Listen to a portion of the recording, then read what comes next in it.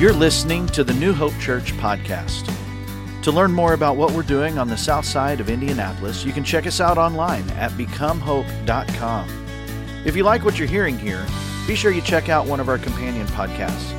We have a daily devotional podcast called Let's Find Out Together, as well as an apologetics podcast called Salty Saints. Let's listen in.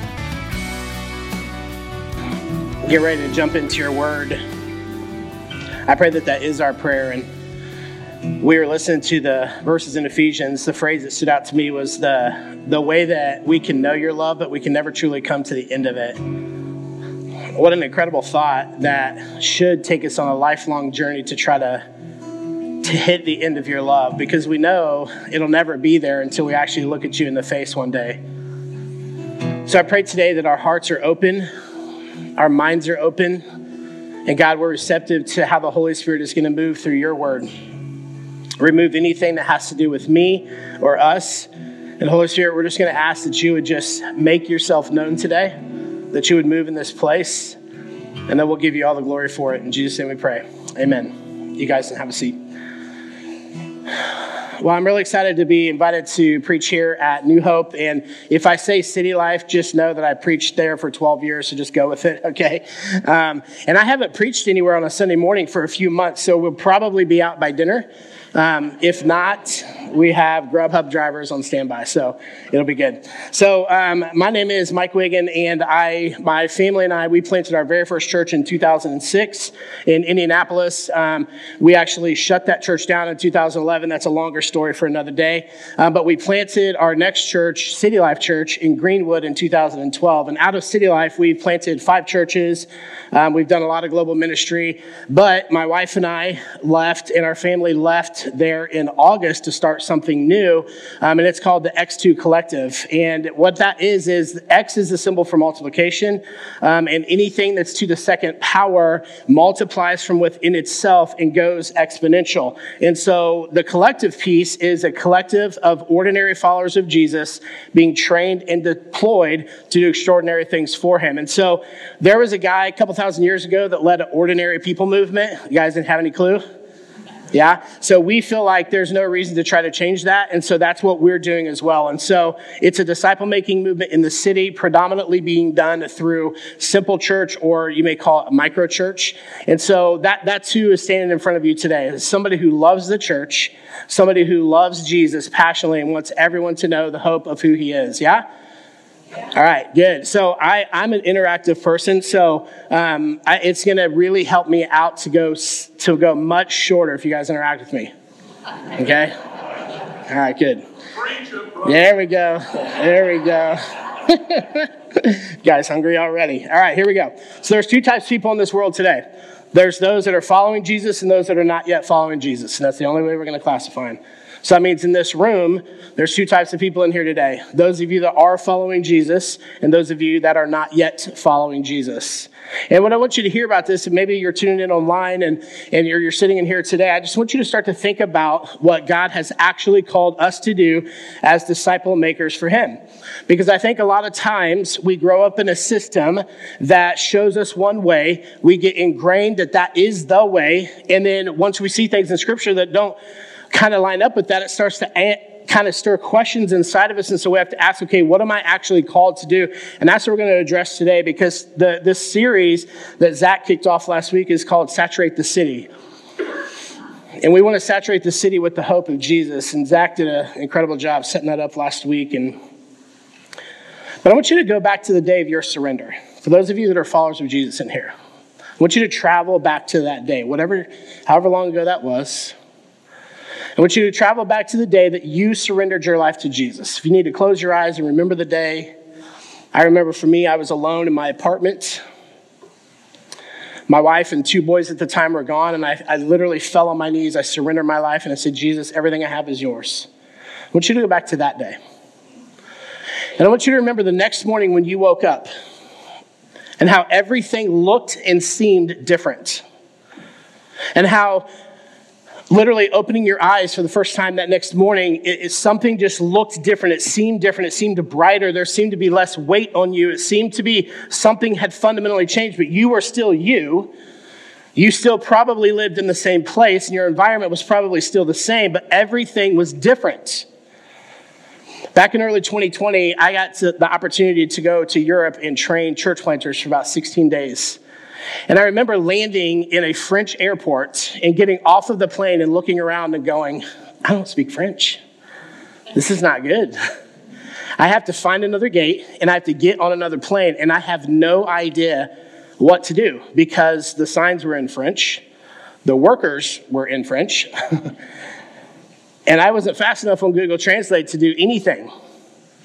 And I'm walking through the airport, and I'm watching how people are moving, and they're looking, and I'm just following what they're doing. And then it happened.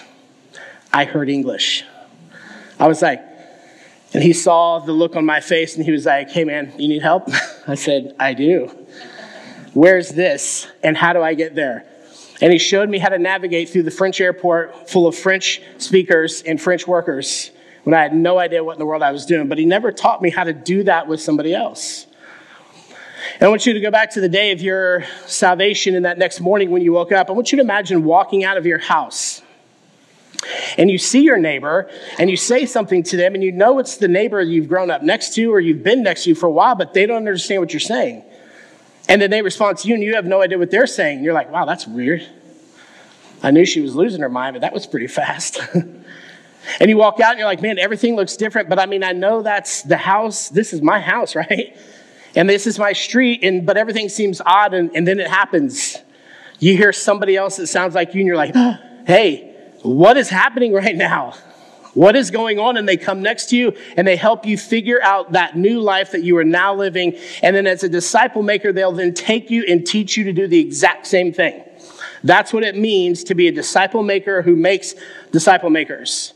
And if you've ever been to a foreign country, you know the weight of the anxiousness that creates inside of you, right? But as you start to process through this, we have two questions that we want to start out with. The first one is this. What does it mean to saturate the city with the hope of Jesus? So what does that mean? This city that you live in, the map that you guys participated with last week, I saw where you go to work and where you live and where you play. You guys are spread out around Indianapolis. So what does it mean to saturate this city, the surrounding cities, with the hope of Jesus? And secondly, what does this have to do with you? What is the part you play in this? So, this is a true story about me, and it should be a true story about you as well. I've been a full-time pastor since 2006. I've walked with a lot of people. I've discipled a lot of people. I've seen a lot of situations. But the number one situation that I run into over and over and over and over and over and over again is people have a deep misunderstanding about what their role is in being a hope dealer, and what their role is about taking the hope of Jesus to their neighbors, to their friends, to their family, their co-workers. Because there seems to be some odd release that happens once we're secured and okay, where we say, okay, now I am satisfied. My life has been set free. I am now living for Jesus. I will now see him again one day. So, I mean, I'm pretty much good, right? And there seems to be something that happens that immediately, that moment of our salvation, there's something that's fighting against all of the things happening inside of you where you're really excited and you want everybody to know the hope. But then there's this weird thing about rejection, and you're not sure how people are going to take it. And the longer you live in that, the less bold you are with what just happened to you. And so it seems like although we want everybody to know what just happened to us, something else starts to win. Now, I'm gonna give you the benefit of the doubt. I think every follower of Jesus in this room and watching online wants everyone around them to know the hope of Jesus. Is that fair to say? That's not convincing. Is that fair to say, everyone? Okay, good. So we're all on the same page. We want this for everyone around us, right? But what does that have to do with you? Now, you can tell I'm setting you up just a little bit, right? Don't stop answering. We'll be here all night, okay? All right. Jesus told us in John 15 that when we surrender our lives to him, we are no longer of this world. What does that mean? Well, what that means is your citizenship was transferred to heaven. You don't live here anymore.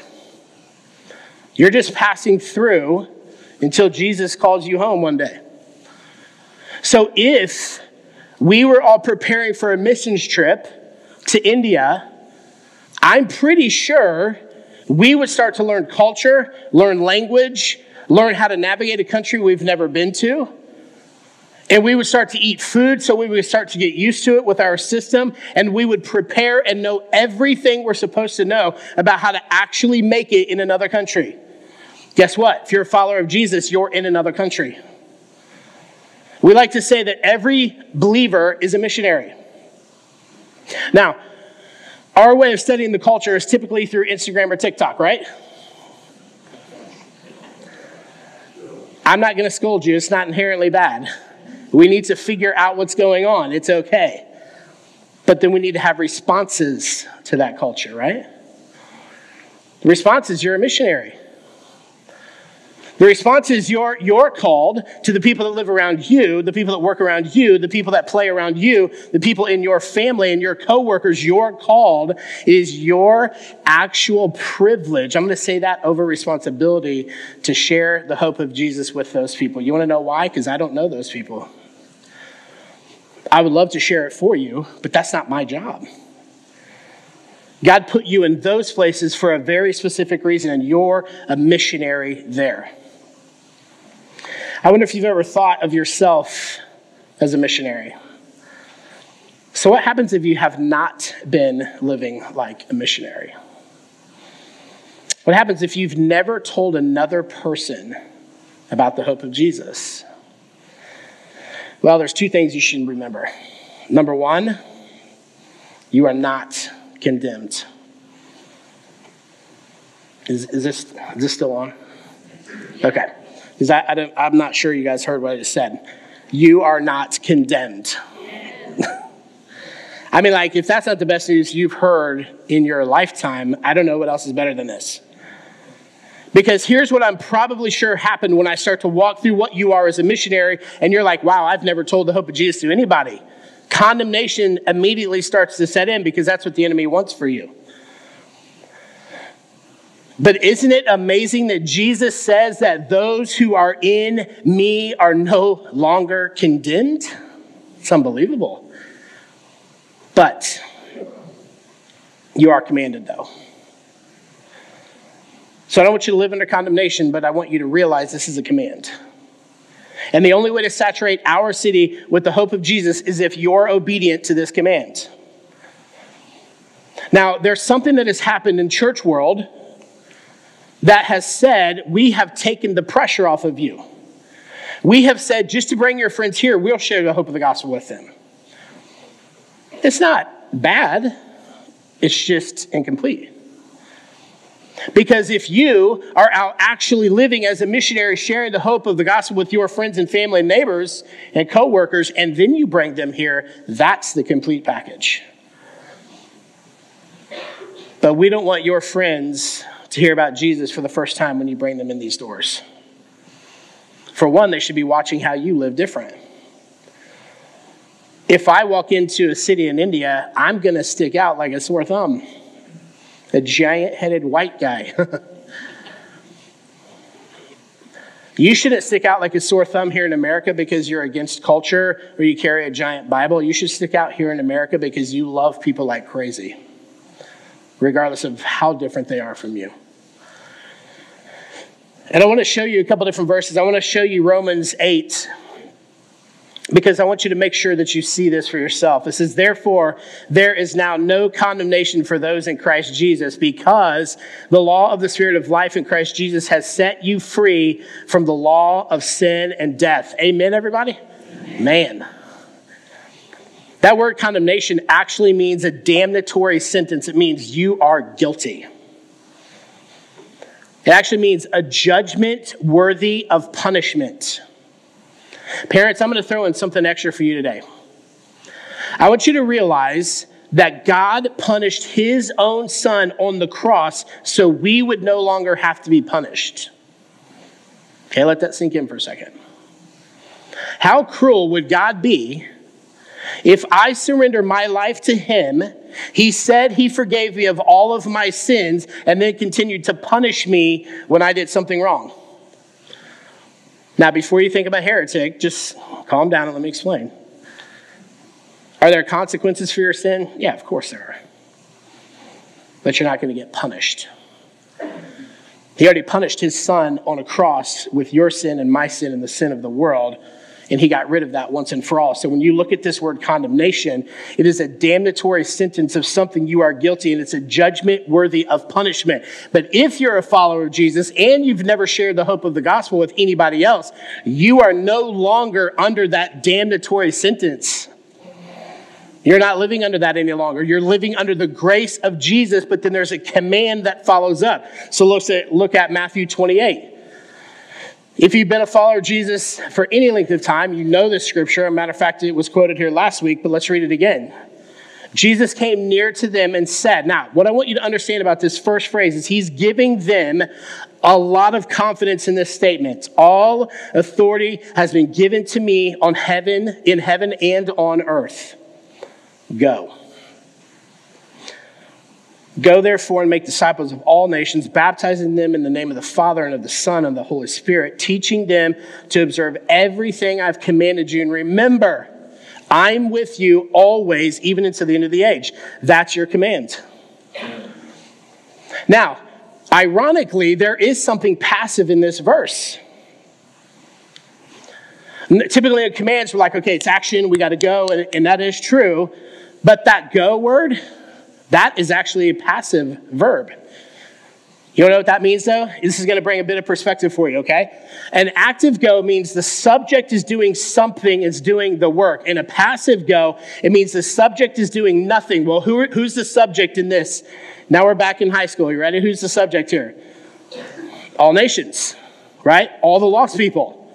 So you, as a hope dealer and a follower of Jesus, you're to passively go, which means as you go, as you wake up, as you leave your home, as you go to the grocery store, as you go to get your haircut, as you go to have fun, as you go to a coffee shop, as you go, you are taking the hope of Jesus to the subjects, which is the lost people of our cities. Isn't that cool?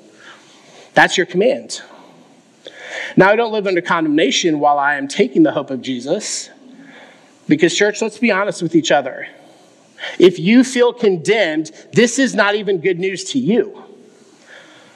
Why would you share that news with anybody else? So here today, you have to live under the freedom that Jesus gave you in salvation. Now, for me, I grew up in this city in a very legalistic Baptist church. When I surrendered my life at 25, I had to unlearn so many things that I thought I was supposed to live like. For an example, I had heard the word grace, and I had read the word grace in the Bible. Never in a million years knew what that meant. Until my wife and I, after we got married, we left that church and we went to another church that was preaching this series on grace, and God immediately captured my heart. Because what I realized is all of my sin, all of my shame, all of the things I've ever done, God said, I know about all of it and I'll forgive all of it. You want to tell me that's not good news to people? It was good news to you if you've surrendered your life, at one point anyway. That's what brought you to salvation. Because you realized something was wrong, you realized something was off, and you said, wait a minute, you know everything I've done and you'll forgive me? No one on this planet's ever forgiven me all the way. He said, yeah, I will. When that brought you to the place where you said, okay, the rest of my life is yours. I want to show you what that looks like. I show this at our church all the time. This is how we hold on to life. We grip it tightly and we love to control things. Anyone who will be willing to raise their hand and admit they're a control freak? Anybody? All right, good. Good room this morning. Look closely. This is our idea of surrender. I just open up my hand. If I open up my hand with my idea of surrender, it means I can close back around this and take back control. If I come to Jesus like this and I say, okay, you take it, Jesus. He's like, that's not what I'm interested in, though. I'm interested in your total surrender. Where we turn our hands over, it falls out. There's nothing we can do to grab it because it's gone. That's all your sin, all your shame, all your worry, all your anxiety, everything you have surrendered to Jesus. He has then set you free from that, and he no longer condemns you for that. Amen? And that's good news. Who doesn't want to hear that news? But then when the enemy starts to lie to you and plant things back in your head and says, did he really forgive you for everything, though? Even what you're doing right now? And then you start to feel condemned. And you start to go, I mean, it's mostly good news. And then you start to think about things that you're like, man, there's no way he could have actually forgiven me for that, though. There's no way. Nobody even knows about that. He's here saying, yes, I did. The enemy's like, no, he didn't. This happened in the garden with Adam and Eve. This happened with Jesus when he was tempted. You want to know why? Because the enemy only has one play. He's a liar. One play. That's it. Now, he's really good at it. And he's masterful at getting you to believe lies and me to believe lies. But can we agree together that therefore there's now no condemnation for those who are in Christ Jesus is a much better truth than the lie the enemy's ever going to tell me? Can we agree on that? So this always is good news to us. It just depends on how you are receiving it. A lot of times on a moment-by-moment basis. But if for a couple things can happen for you to walk out of here today, to walk out fully in the freedom of your salvation today would be unbelievable. And if you would look at me and say, no, I totally get it. Great. Who are you discipling then? Who's sitting next to you that doesn't know Jesus? Who is it that you're working with throughout the week that you're discipling them towards salvation? You're then leading them to surrender, then you're teaching them to do the same. Because if you believe this fully, that's the life you'll live, according to the commands of Jesus. You're not condemned, but you are commanded. So let's look at this next slide. It says, so what is your top priority of your life right now? You just started a brand new year. We think about our life a little more when the new year rolls around and we think, 2023 was good. Maybe it was great for you. Maybe it was the worst year of your life. I don't know how you're sitting in here this morning. But I want you to start thinking about it. And I think probably most of us are going to have a hard time identifying this right now. What is the most important thing in your life right now? But let me give you a little hack. This is really easy to figure out. Open up your bank statement and open up your calendar. That'll tell you everything you need to know. Where's the majority of your money go? And where does the majority of your time go? That will tell you what the most important thing in your life is right now. Now, I want you to realize if we drew a triangle of your life and we placed the most important thing at the top of the triangle, you can call this the iceberg theory, you can call it whatever you want. And we know that underneath the surface of the water in an iceberg is about 90% of the mass of it. But that's where all like the heavy, weighty stuff is at. So if we put the top of the triangle and then flipped it over, what would happen to your life? Would it tear a hole in the side of your life like it did the Titanic? Because those unseen things, you had to flip them over and it literally just wrecked your entire world? Because if Jesus is sitting up there and you flip your life upside down, things may be a little bit difficult for you, but it's not going to wreck your life. I don't know many of you here, and you're not answering this question for me, but I'm trying to prepare you for a conversation that you're going to have with Jesus one day. And although I don't know you, I love you enough so you'll hear the warnings of Jesus. I thought that when my dad retired, he would be a grandpa and live a long life with my grandsons and with my sons and with me. And he died unexpectedly December 22nd of 2020. It's been over 3 years now. It devastated our family. Well, you want to know how we've been able to move on, and my mom's faith has actually increased after being married to him for almost 50 years, and it's because he put Jesus at the top of his life. And when his life was upended, our lives, as a result of that, got to see the life that he lived. And it gave us such an incredible grace and an incredible favor and an incredible feeling to know that I will see my dad again one day. But when death becomes a reality for all of us, and it hits really close for us, we think about life differently, don't we? But isn't it weird until something happens, we don't really think about it that much? I'm asking you to think about it right now. There will be a day.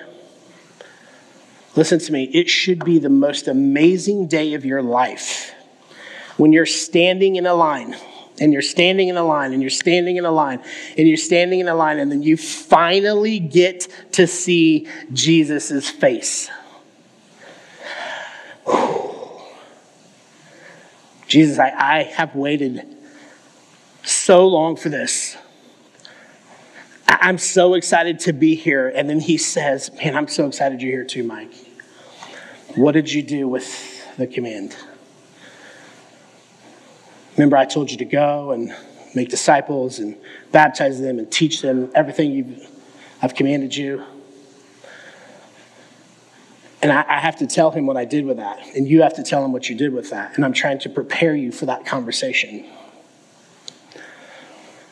Because none of us get a pass. None of us get to put anything as a caveat or an asterisk around Matthew 28. And I know that you've grown up in a country that preaches comfort to you and tells you to do whatever you want to do that makes you happy. But Jesus rescued you and set you free and gave you a command along with no condemnation.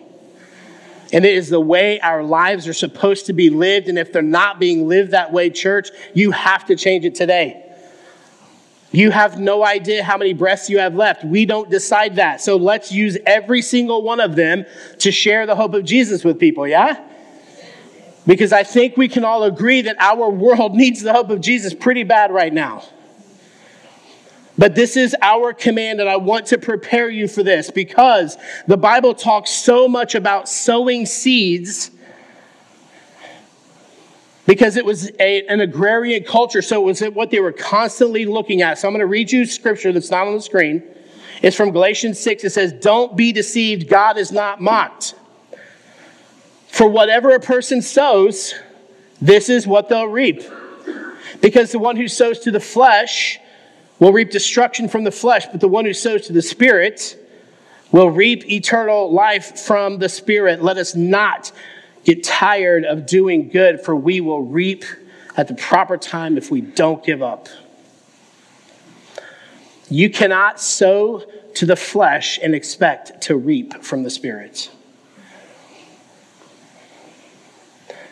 I don't know where you're at in here today. And I have no idea how you're living your life. All I'm saying to you is let's take a quick inventory. At the top of the triangle, let me just ask you a few questions. Is it your career for you? Let's say you accomplish everything you want, make more money than you can spend. What do you get out of that when you die and stand in front of Jesus? I mean, great accomplishment, honestly. And you should work hard. But it should be second place, at least, third, fourth, fifth, to the command Jesus gave us. We're so conditioned for comfort that we work our entire lives to get it, and then we work to keep it once we have it. For those of you that are a little bit older in this room, you'll understand this. My wife and I, when we first got married, had a jar of pickles and a ramen noodle in the cabinet. Super high living for us. You can now go to my pantry. Coming up in February, we'll be married 27 years. It's pretty amazing. You can now go to my pantry and we have 2 jars of pickles and 3 ramen noodles. We've really, really moved up in life. But isn't it funny how like when you increase and you can buy more things, it never seems like there's still enough? I don't care how much you make. Because your toys just get more expensive, then they get more expensive to upkeep, and then you're like, wow, this brand new thing that was really cool is just a thing. This thing cost me a lot of money. This is dumb. And isn't it weird how these things that we work for and we want and then we get and they're not as cool as we thought they were and they don't satisfy at all? There's never an end to that, just so you know. Because I saw an interview with the richest man in the world, and he said, I'm still not satisfied. I need more. Hundreds of billions he's worth, and he's not satisfied. I would be willing to try, but I don't think it's ever going to lead anywhere. Can we be honest with each other? If you had all the money in the world, you'd still be anxious and it would never give you comfort that you're trying to get. Second one, is it your family? This seems kind of a weird question, right? It's like, Jesus, he gave me my family. That's important. It is important. But have they become the most important thing in your life so that your entire existence is to please them and make sure they're cared for? I know this sounds good, and it is good, but not at the expense of placing them over the commands of Jesus. I want you to realize you're showing your family what the most important thing in this world is by what you model. You'll then grow frustrated when your kids grow up and they're really nice people, but they don't show the hope of Jesus to anyone else. Because remember, we reap what we sow.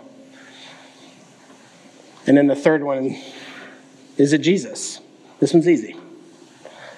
Can you turn around and look behind you and see a trail of people you've shared the hope of Jesus with, discipled them, and then taught them to do the same thing? That's the only test you need right there.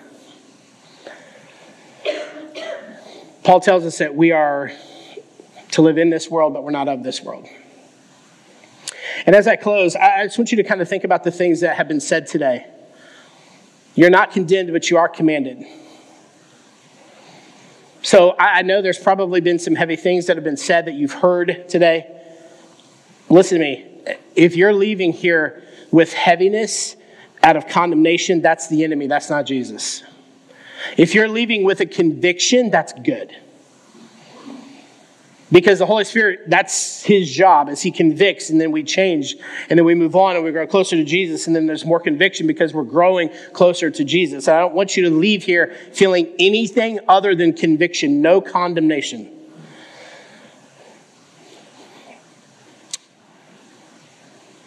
For us, Christians, unfortunately, have become like these ridiculous things.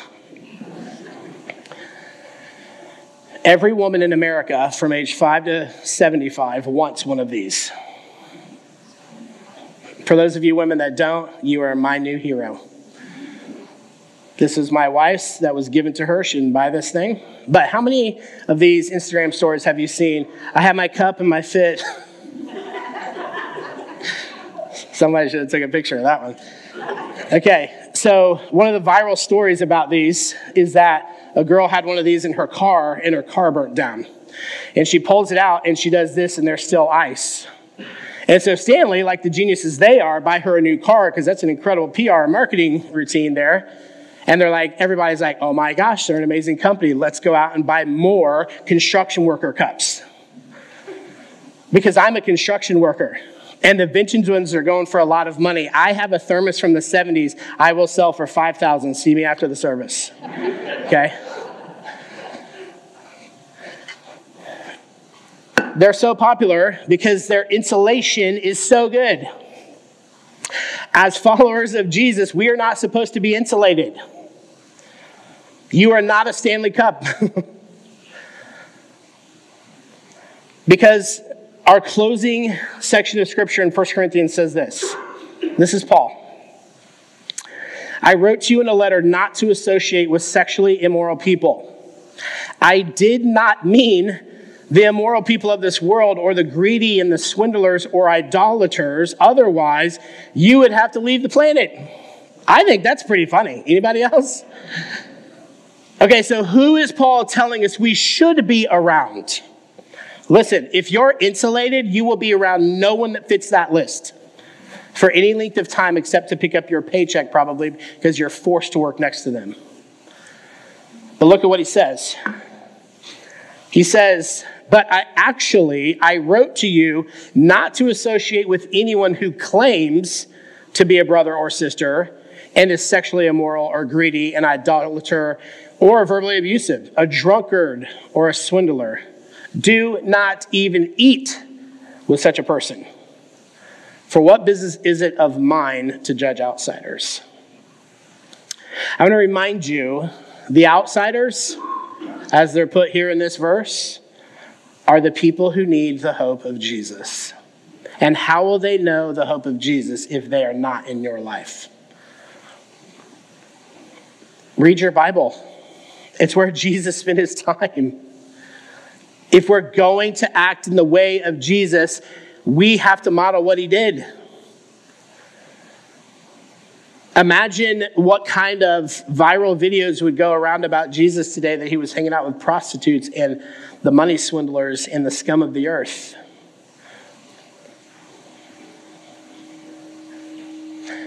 Church, if you're serious about this, the Bible tells you that you're a seed sower. When I first moved into my house 19 years ago, my grass was pretty patchy, and grass seed was the answer. And so in my front yard, I took one seed and I threw it down.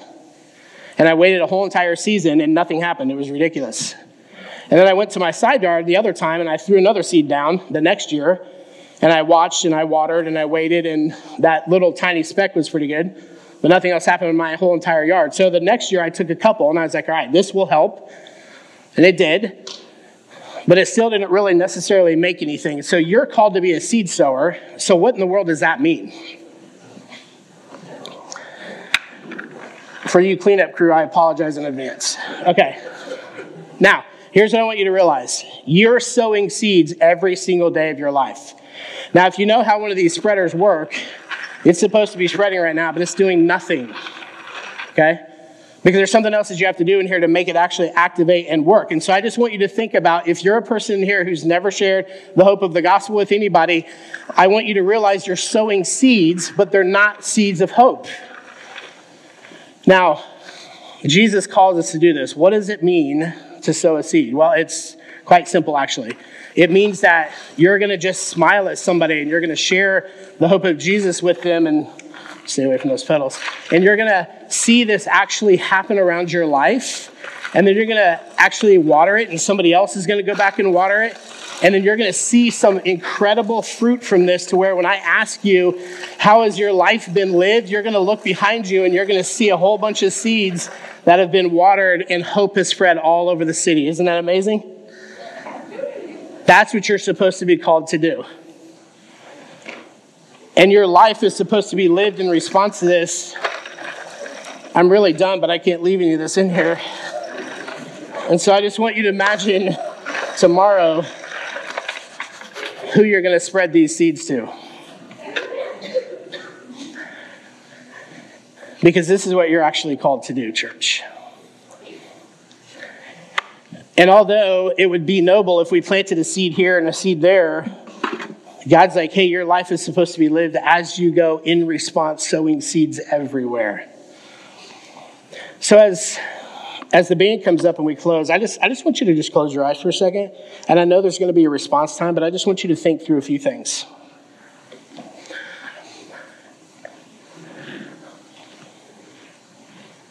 The day of your salvation, the day of that surrender. You remember what that was like? For some of you, it may even have been recently.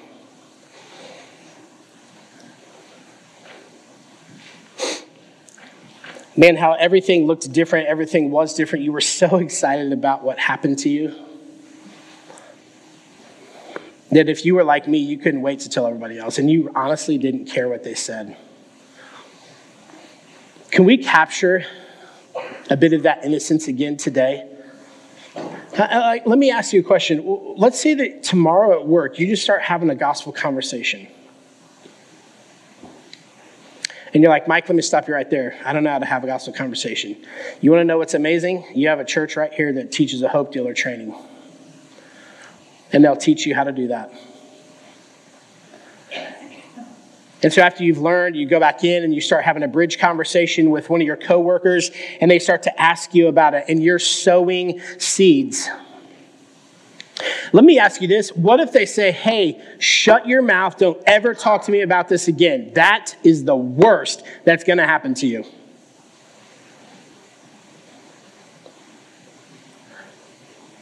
I think we can live with that. If you're a teenager, if you're in high school, middle school, this may be a little bit more difficult for you. I'll be honest, it's a pretty ruthless society that you live in these days. We're going to pray special blessing and favor and protection over you. But to elementary, middle schooler, and high schoolers, listen to me.